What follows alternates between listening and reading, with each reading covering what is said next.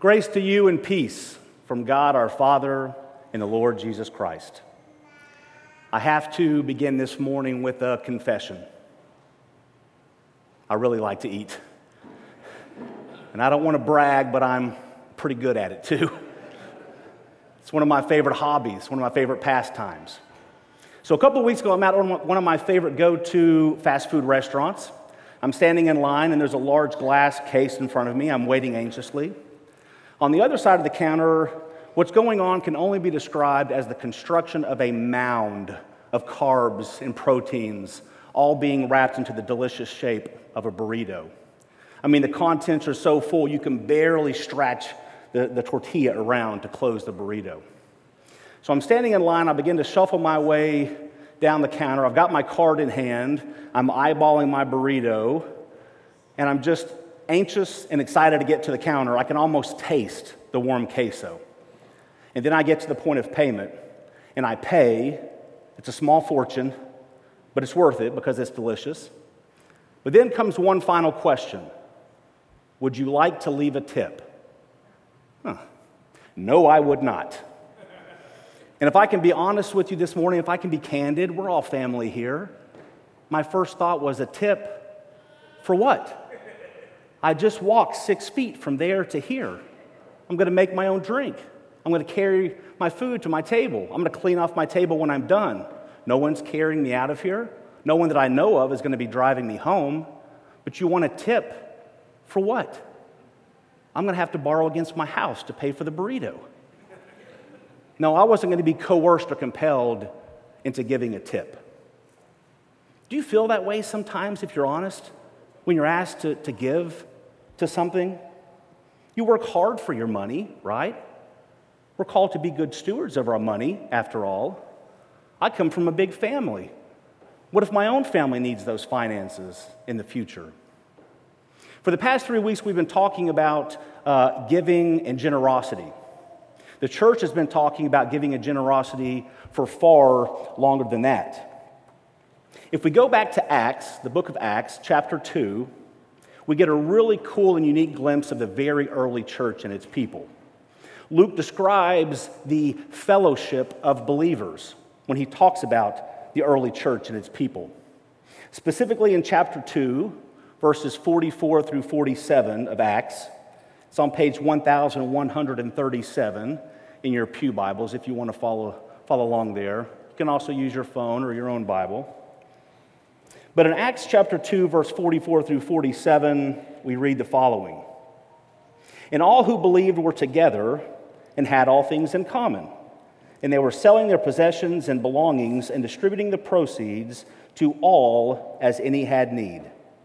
And day by day, attending the temple together and breaking bread in their homes, they received their food with glad and generous hearts, praising God and having favor with all people.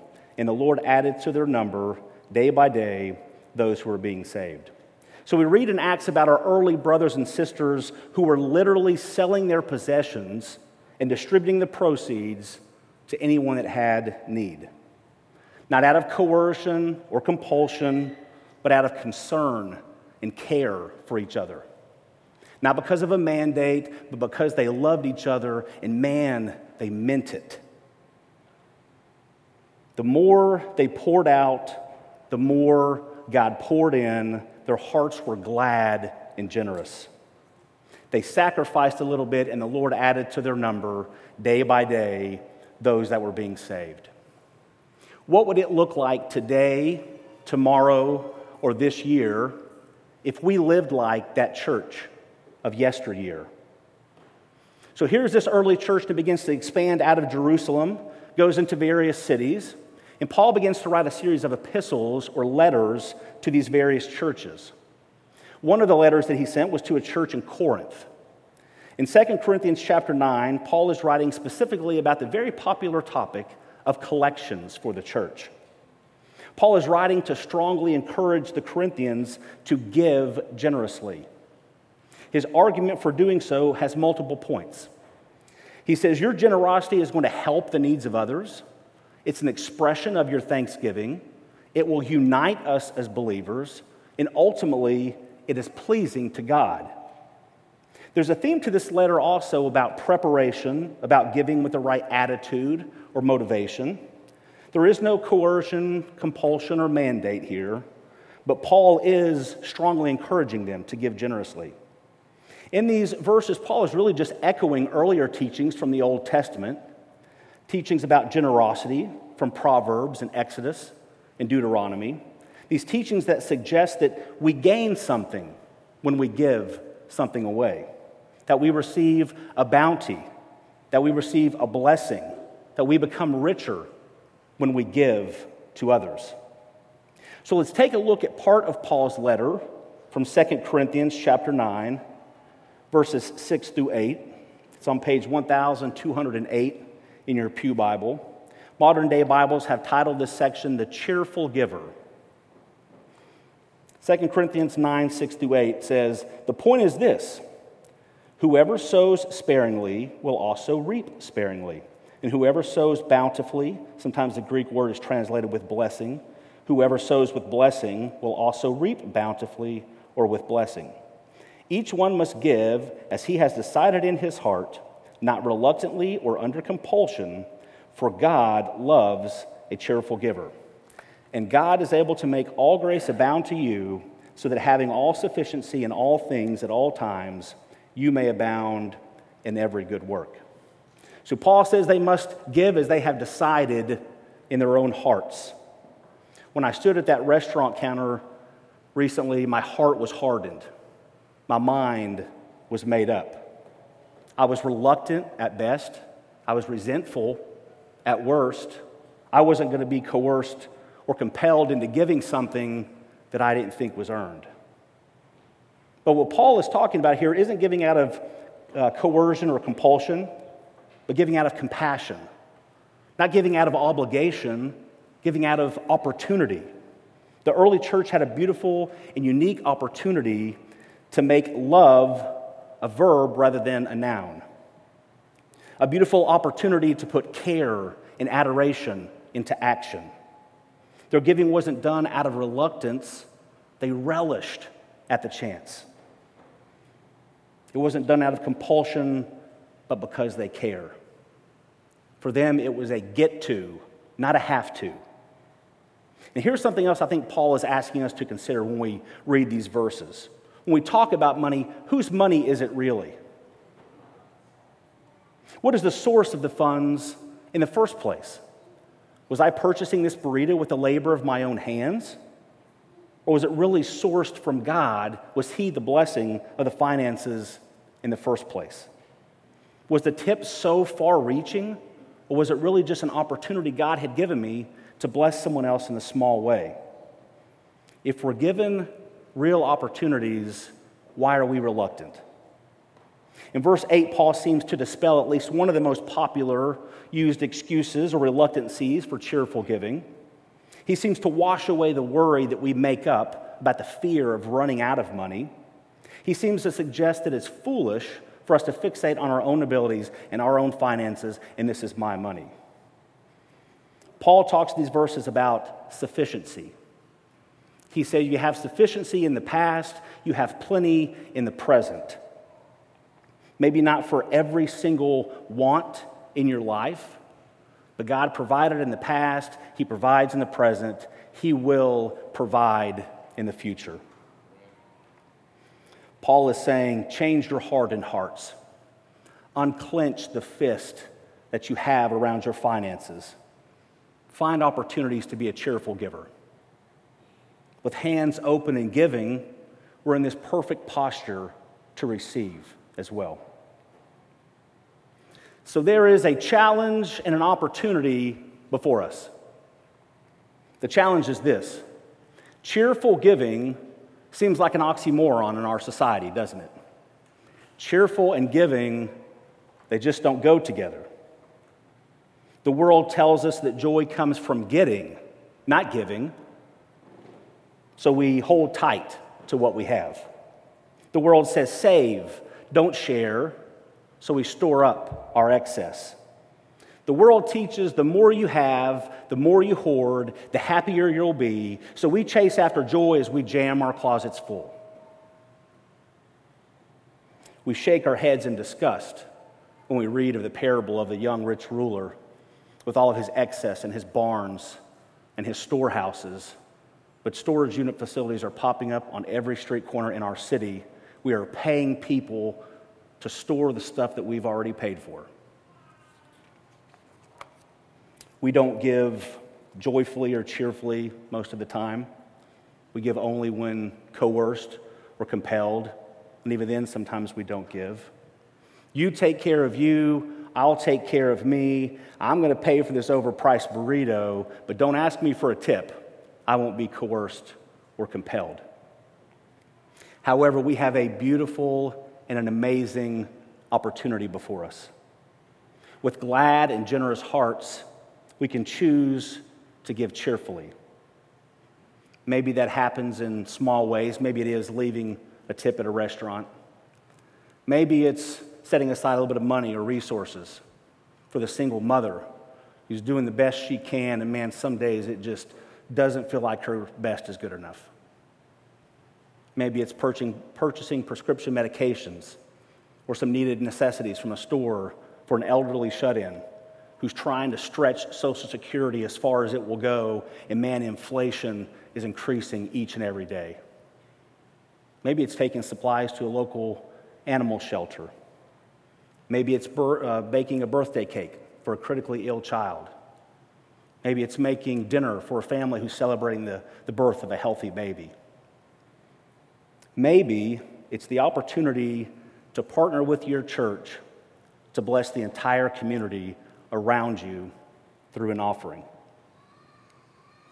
Pastor Adam is hiking today. He'll be back next week. But Sunday after Sunday, week after week, he stands in this spot.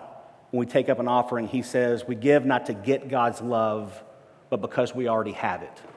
We do. And we also have a beautiful and an amazing opportunity before us. So why should we give joyfully? Why should we seek to become cheerful givers? Paul taught that our generosity helps the needs of others. It's an expression of our thanksgiving. It unites us as believers. And it is pleasing to God, but I would add something to that. Why should we give generously? Because God gives so generously with us. He gives us far more than we could ever earn. God doesn't withhold, so we shouldn't withhold. Not with our forgiveness, not with our finances. Christ wasn't coerced or compelled into giving his life. He willingly gave up his life for us. For sinners who can be selfish. For ungrateful children who can be greedy. For hordes of people who are harboring hardened hearts. For billions who turned a blind eye to others in need. Yes, even for a vicar, a pastor in training, who is learning all about God's love, who stood reluctant to leave a tip. Yes, even him. Christ is our example. It wasn't coercion or compulsion that caused Christ to be crucified. It was love. Deep and abounding love for you. Jesus didn't hesitate. There was no reluctancy. So what are we waiting for? We have a beautiful and an amazing opportunity before us. Like our brothers and sisters in the early church, let us give joyfully and with grateful hearts. In thanksgiving for his sacrifice, let others see the love of Jesus when they look into our faces. Let us leave here with the right attitude and motivation and hearts. Let us look for all of the opportunities that abound to shower others with care and compassion and love. As we go forth, let us be aware of each and every get-to. With Jesus as our guide, let future generations talk about us, this fellowship of believers. Let them call us cheerful givers. God loves you more than you can possibly imagine. So go forth and share that love with others. Amen. Will you pray with me? Gracious and merciful Father, we love you. Father, forgive us for sometimes harboring hardened hearts and for being reluctant to give. Father, this fellowship of believers, give us cheerful hearts. Let us find all of the opportunities to get to when we leave here today. Father, the needs are all around us if we open our eyes. If you make us aware, stir our hearts for the needs of others. Father, thank you for sending your Son, Jesus, to die for our sins. Father, this morning I would lift up all of those who are hurting, who are suffering. Father, people wake up daily in pain. We don't take that for granted. I ask that you comfort them and strengthen them, give them hope, give them peace. Specifically, Father, we lift up Michael, we lift up Kylie, I lift up my own dad, all who are going through treatments, doctor's appointments, things that are coming down the pike. Pray all this in the name of your Son, Jesus Christ, who lives and reigns with you and the Holy Spirit, one God, now and forever. Amen. So this is the point of service where we take up an offering.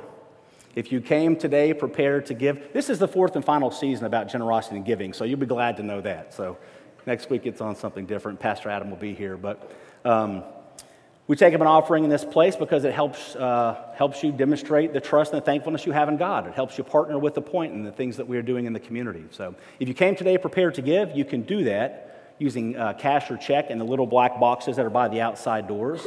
If you'd rather give online, it's okay to do that too. You can go to thepointknox.com. There's a little teal icon there at the bottom where you can click on that. You can set a one-time gift. You can set recurring gifts. Whatever you give and however you give, know that we don't give to get God's love, but because we already have it. Thank you very much. So as we said at the beginning, this is a place where if you have questions, doubts, struggles sometimes, it's okay, and you can text those in. There's a number on the screen.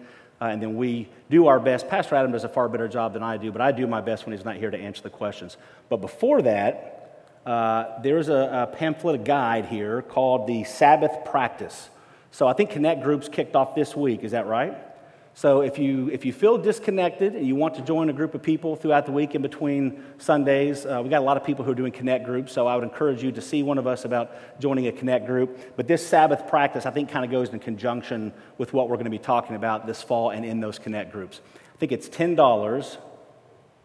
It is $10. And I think you can purchase them at the back there, so it looks like this, so I would just mention that to you. I joke about this because this is very difficult. Pastor Adam makes this look easy on the spot. I welcome the questions. I just don't always do an effective job of answering them. But bless you all because we keep refreshing and I don't see any questions that have come in. It looks like we both have an easy week this week. Nothing has come in. Bless you, bless you, bless you, bless you. Yes. I joke about it. Bring the really tough questions next week for Pastor Adam. So, all right, easy enough. Okay. That was a short service. That's a short sermon. You guys, I used to sit through long sermons as a kid. It used to drive me nuts, so maybe that's where that comes from. All right. I appreciate you all being with us this morning. Before you go, receive this blessing. May the Lord bless you and keep you. May He make His face shine on you and be gracious to you. May He look upon you with favor and give you His peace. Amen. Have a great week.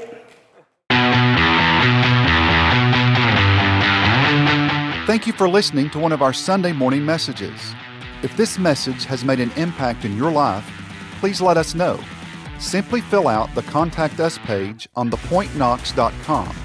And if you'd like to be a part of supporting the Point Ministry, simply go to thepointknox.com/support.